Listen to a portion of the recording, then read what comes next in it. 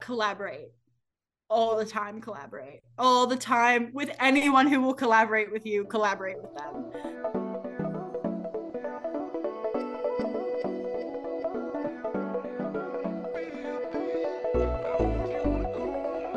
This is Max Q, the podcast by Peabody's Launchpad office dedicated to demystifying what life is like after graduation. Every episode, we sit down with a recent Peabody alumni to get their take on what life is like for working artists in today's world. Multifaceted careers, time management, finances, finding balance between your work and your life. We explore that and more on the Max Q podcast. On this episode of Max Q, we're featuring dancer, choreographer, filmmaker, and movement researcher Rush Johnston. Rush graduated from Peabody's Dance BFA program in 2022, receiving several grants from Peabody, including a launch grant for their show, Making a Mess. Alongside creating widely featured performances, choreography, and dance films, they are the founder of the Confidence Project in Greenville, South Carolina, which provides movement workshops for at-risk youth, and the Collide Movement Collective, an interdisciplinary artistic platform for creative experiments and exhibitions. Rush, thank you so much for taking the time to join us. I'm really glad to have you on as the first dancer we've had on Max Q. Yeah, I'm so excited to be here. Great. So I'm hoping you could just start off by telling us a little bit about what your life looks like right now. Yeah, absolutely. So I graduated from Peabody last May. We're coming up on almost a year of having been graduated. So yeah, right now my life is really exciting. It's very, very exhilarating right now as I have moved to New York City and become a freelance dancer and choreographer. So constantly taking on new projects, working with some really amazing artists, and yeah, moving in that very busy city lifestyle. I I don't know if you know this, but I'm originally from a very small town in South Carolina. And so it was nice to have Baltimore as kind of like a city experience before moving on to the Big Apple. But yeah, it's very busy, but in the best possible way. Awesome. Yeah, do you want to talk about any of the projects that you've got going on right now? Yeah, absolutely. Um, So right now I have been touring a little bit of my own work, as well as dancing for some really amazing choreographers. So I've been doing both the dance and choreography side of things. Um, I have started this piece that I started over the summer, like right after graduation, called Keeping Watch. And that is a piece that is a solo work, and it's, explores my growing up in the South and my coming of age and my coming out, and what it means to be a non-binary dancer and non-binary person from the Bible Belt. And yeah, so I've been exploring that and touring that throughout New York City, and it has been really amazing and been received really well. Been programmed in several different festivals and performance opportunities. And then I've danced on the dance side of things. I've been workshopping a process with the artist Kara Hagan. I've also been in a piece called While I Was Home Growing with this artist. Her name is Lucia Gagliardone, and she's from Vermont, and our piece actually premieres on Friday. So I'm wow. really looking forward to that. Those are just a few of the things that have been in the works. Yeah. Okay, fascinating, cool.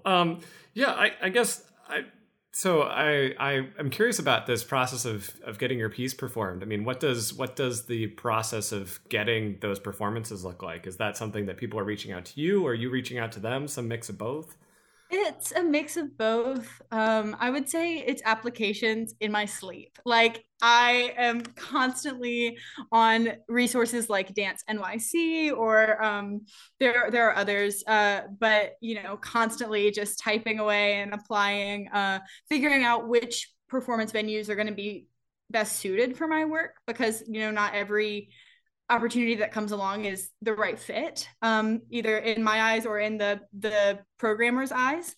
And so that is always an interesting tightrope to walk. But I would just say, like, it's been lots of applications. And then I have actually had a couple programmers reach out to me from seeing my piece at other festivals and things like that, and say, like, hey, you should consider applying to this performance opportunity, or I'm curating this show, would you be interested in showing your work? So No, that's fascinating. I'm curious about this idea of fit though, because I feel like that's so important in Universal when you're trying to find places to share your work.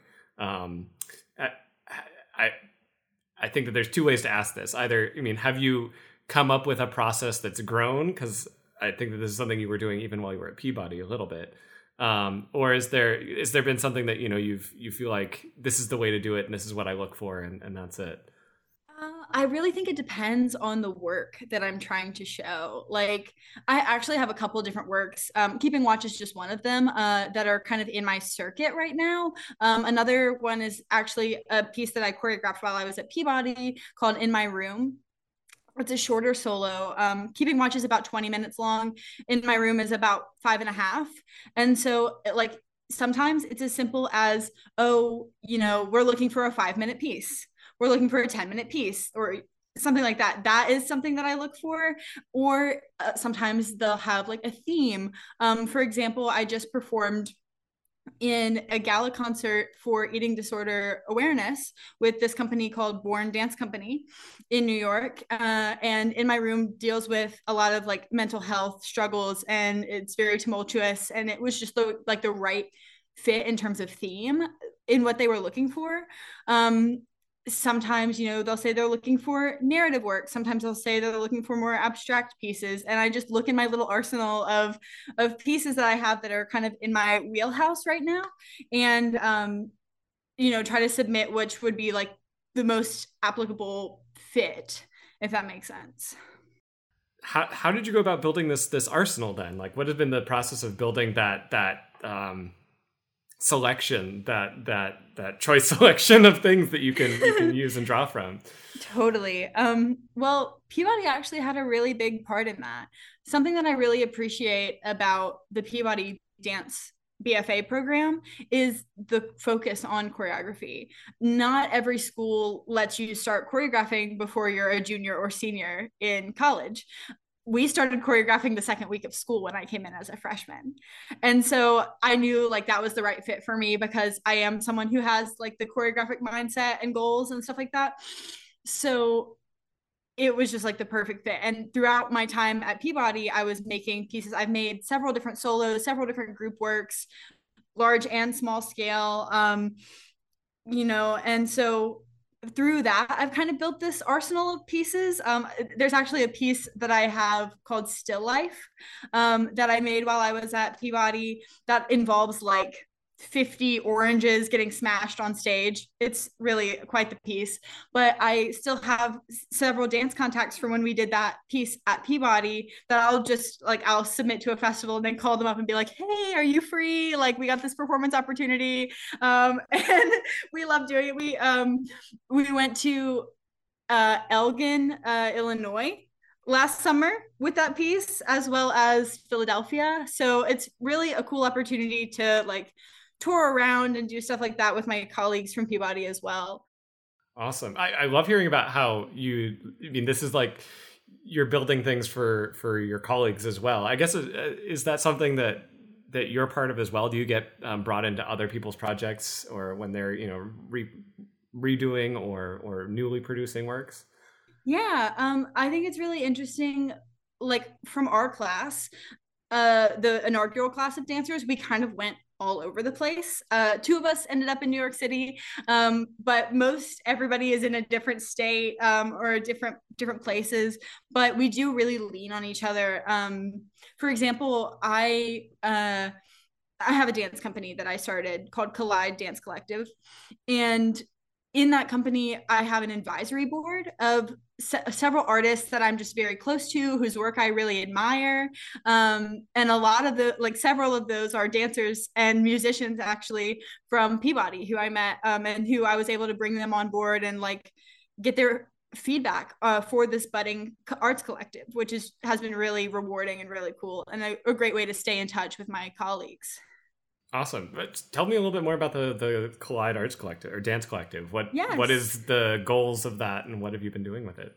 absolutely. So I Collide is definitely my like passion project. Like I love working with um a lot of different artists and everything, but my who I create work through is this arts collective called Collide.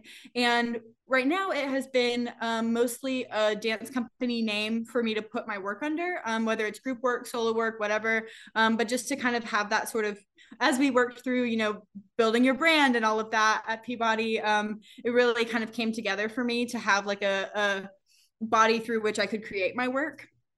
But since then, I've actually expanded it quite a bit into this arts collective. So, we're taking on my advisory board, for example, like we have musicians, we have dancers, we have visual artists, we have poets, like, and it's really just a way to bring together artists who might not have those connections, and really we're looking to facilitate ways to make cross-disciplinary connections, and to really facilitate that in New York City and beyond into like these national like links, which is really cool. And doing that through dance and it's tangential arts as well. So I incorporate a lot of multimedia into my work. I consider myself a dance theater artist, and I don't know if you had the ability to see Making a Mess last year, but my thesis project at Peabody was very much a visual arts installation as much as it was a dance piece, as much as it was a physical theater show. So a lot of my work crosses disciplines, and I wanted to create a company that could reflect that and that could facilitate other artists being able to, share in those connections as well. Got it. Going back to Collide, you mentioned you have a board. I'm very curious about your process of putting that together because I think that that's such an important part of building so many of these artistic structures is having that kind of set of that set of people who are supporting and also advising and helping just give perspective. But from that, I mean, is this something that you're working towards having be a nonprofit organization in and of itself? So it's something that I've considered. Right now, we're just fiscally sponsored, and that is really good for us. We get the benefits of nonprofit status when applying to grants or being able to create tax deductible donations, for example, without the headache of being a nonprofit. um, I think in the next 5 to 10 years, we will definitely make our way to nonprofit status and actually have a physical board of directors and things like that. But right now it's more of an advisory board. It's more work. I wanted to have more working artists like on the ground with me, who were able to give their personal learned experience to this collective, and for them to be able to like to bounce ideas off of them. And as we're coming up on new works in the fall, and things like that, like getting their feedback on what hiring practices worked best for you as an artist, what kind of calls, what kind of outreach are you looking for as an artist. And I wanted that personal artist experience to be the voices that were my board starting out. Yeah, no, that's fascinating. So many directions I want to go here, but from what you just said, I love this piece about talking to artists about what they need, and I'm curious if that kind of is a good segue into talking a little bit about the activist side of your work, and if that is part of that. To me, it sounds like a clear connection. You have this advisory board to try and make sure that the work that you're creating is in line with those values. And I'm just, if you want to talk a little bit more about that, I would love to hear. Totally. I am very much a big arts advocate, and an activist in the arts world. We look at some of the working conditions that are given by big companies and big organizations that have been the industry standard for so long and are just downright unacceptable. And so, as someone who's making work and becoming the next generation of makers, like even some of my friends, like we're, babysitting extra, going out of our way to like earn the funds to like pay adequate wages for our dancers, and to be able to have reasonable working hours with breaks and things like that, that are all like very integral into what Collide is and what my work is as an artist. We also are very forward in being anti-racist, as well as having strong DEI connections into who we hire, who's on the advisory board, and who we're trying to connect with in, you know, in these spaces. I am also a trans artist, and like facilitating a place where trans artists can exist and be appreciated is something that's really integral to Collide as well. We're looking at a sneak peek for you is that we're looking at creating a festival soon that features trans and non-binary artists. So that is in the works for probably next year, but very, very exciting in line with the advocacy and activism work that we do. Awesome. We started to bring up, I feel like, a little bit of a discussion of funding. This feels very similar to me in a way to you were talking about your process for submitting pieces to venues and to presenters. And I'm kind of curious about how, because to me, those things feel very closely related. And I'm curious do they feel closely related, or do they feel very different? And if they're different, how do they feel different? They do feel different. And that's because a lot of times, at least in my experience thus far, I've been applying to festivals and presentation opportunities that are run by artists, and that are run by, you know, people who also have a practice, people who have also lived that experience. And I find, at least in the funding that I've been searching for, not all of it is completely run by artists. You know, a lot of it's going through donors and through foundations. And so I think the point of view is just a little bit different, and who you're talking to, who you're making the ask to, is just a little bit different and require different things. And so, you know, I'm still new. I'm still in the process of figuring out exactly what those things are. But I do feel like I have to approach each one in a slightly different way, just based on the lived experience of the person who's going to be reading my application. Yeah, completely. No, this is something we talk about all the time. Is like the knowing the audience, and the audience is different from just the people watching the show. The audience is different from the people who are booking you. Yeah, and these are all different like angles that you can come at. Yeah, so I hear that completely. You mentioned before we hopped on the call, you were talking about Impulse Tense, which was a festival that you were part of, and how that kind of reinvigorated you. So I'm curious about just how do you manage to keep up this seems like a lot of work to keep going, and a lot of self-propelled motion that's required throughout to just keep all these, you know, all these things spinning. So I'm curious about, you know, was that part of that festival, part of that? How do you find time to just keep, you know, keep energized as you're going through and creating stuff and creating the space to make the stuff too, which is just as important? Absolutely. So Impulse Dance was incredible. It was definitely, and I feel like I can say this without a doubt, is that it's the best dance experience that I've ever had in my life. Basically, what it consists of, if you're not familiar, is 5 weeks. It's an international festival, largest festival in Europe of dance festival. And you get to take classes from all of these brilliant facilitators. You get to I was in a program called Atlas at Impulse Dance. And so I got to choreograph while I was there and make a 20-minute work, keeping watch, actually, is what I made. And then also just interact with all of these artists from around the world. We were in a cohort of 40. And, you know, I was one of maybe 5 Americans. Like, it was very cool to just interface with people from all over the globe.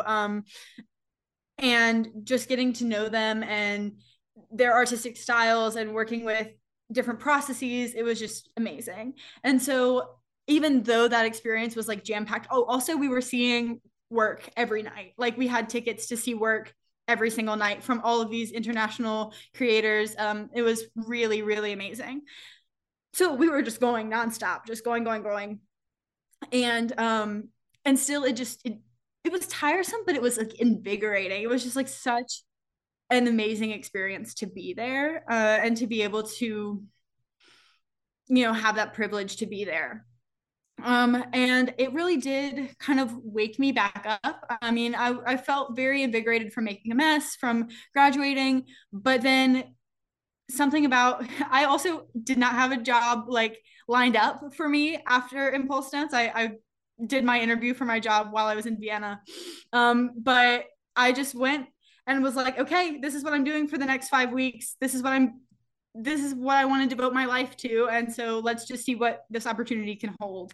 And I've been taking that approach into every process that I've been doing since then, of just like, this is what my heart is passionate about, and how can I just fully show up in every rehearsal process, even if it's, late Sunday night and I have to work the next morning. Like, how can I just fully be present? Because I've wanted to live in New York City since I was maybe 7 years old. Like, I told you I came from a small town, but like New York City has been the goal. And for a long time it was Broadway, and then it changed and shifted into like contemporary dance. And I just have to remind myself that like, I'm so here because this is what 7-year-old Rush like dreamed of. Like, how can I approach being a professional dancer in New York City every single day with that kind of like energy and optimism, and like, how can I change the dance world from within? It's kind of my goal in every project I walk into, and I think I can really attribute that to my experience in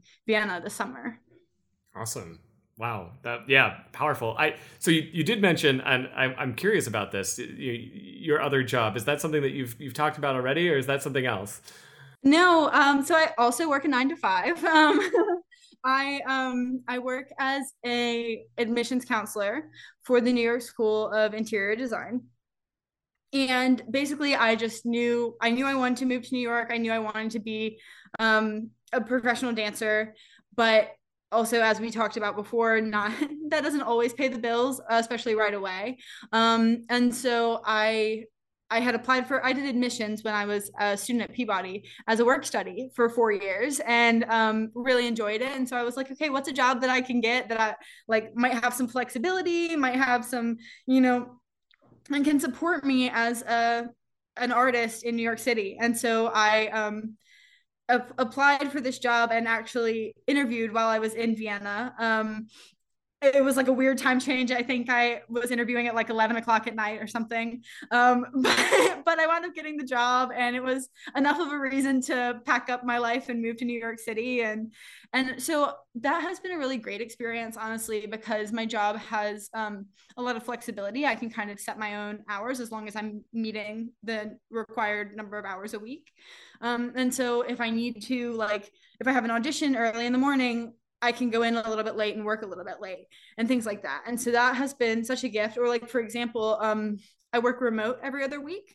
And so I can go on auditions. I can go have studio time. I can be, on vacation working. It's really nice. So yeah, it's not nearly as bad as what I thought it would be. Like, working a 9 to 5, everybody's like, oh, you're an artist, don't get trapped in a 9 to 5. And honestly, it has been a really workable scenario for me. Like, it's been a really great opportunity for me to like live and eat and then also be an artist. I'm very pro living and eating. I mean, but that actually, I wanted to ask about this, and this I think makes it even more so important or just relevant. It's just kind of, there are a lot of things that are going on. So is there, what are your methods for kind of keeping organized with all these things? Keep organized with the grant stuff, keeping organized with the job stuff, keeping organized with the current performance opportunities, auditions. Yeah. What's your method? Yeah, I have two tricks. One is my planner. I actually just got a new planner. It's a self-care based planner.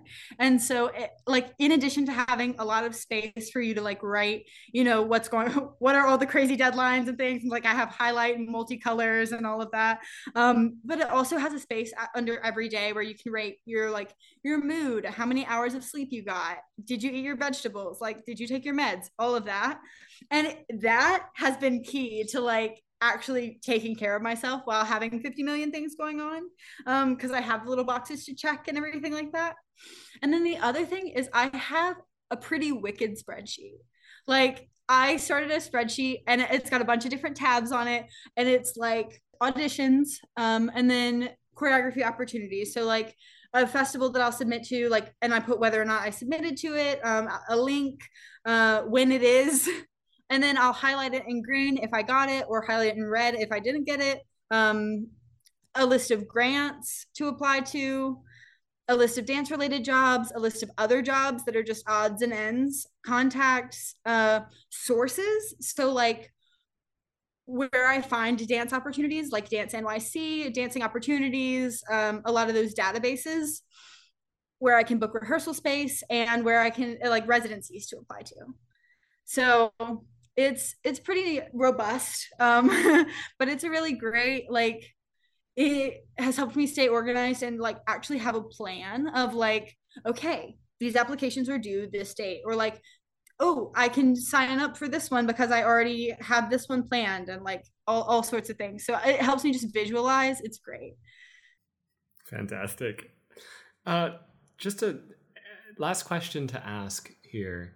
Do you have any pieces of advice that you would offer generally to Peabody students, whether that's dancers or any other people in any artistic discipline who are going through their time at Peabody?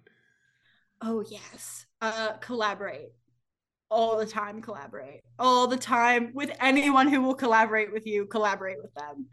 um I had some really fantastic experiences collaborating with folks at Peabody, whether it was other dancers, being in their processes, or especially musicians. Like in my room piece that I mentioned earlier, Scott Lee, who graduated from Peabody, did the second half of the music for it. And like, it's cool to like still be carrying that piece of Peabody and my experience and our friendship, through all of these different festivals that I'm performing in. Or like, I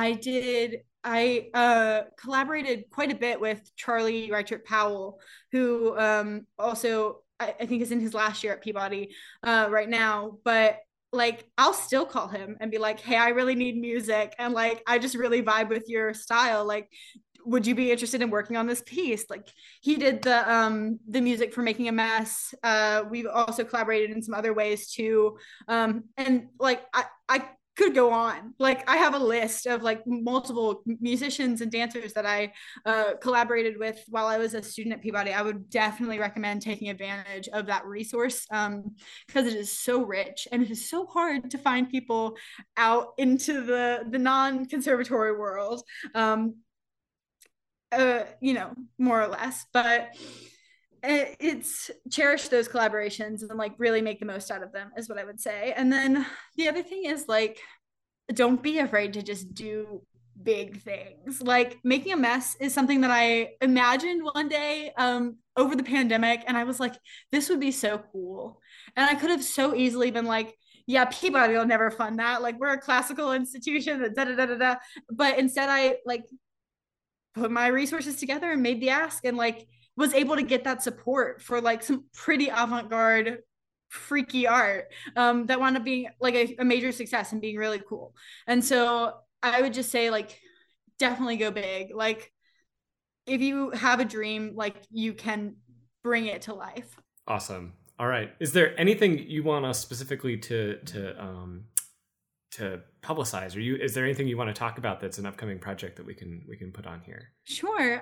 So I actually found out today that I received a commission to create an hour-long work in the Brooklyn Community Gardens. I am Indigenous, and I proposed a piece about land back and about our connection to the land, and how returning to Indigenous ideals can save us from the current climate crisis. And so I found out today that I received that commission. And coming up in June, that piece will be premiering in the Brooklyn Community Gardens. So if you're in New York, come check it out. Thank you so much for taking the time to chat this afternoon. I really appreciate it. And best of luck with your upcoming projects. Thank you. In the episode notes, we've shared a link to My Room, one of the video works that Rush discussed in this interview. Make sure to check it out. Also, this is our last episode of our third season of Max Q. We'll be taking a break before starting season 4 in September. We're also planning out our next season, so if you have a recommendation for a recent Peabody alum, someone you know, or maybe yourself, you think we should have on the podcast, please reach out and let us know at launchpad@jhu.edu.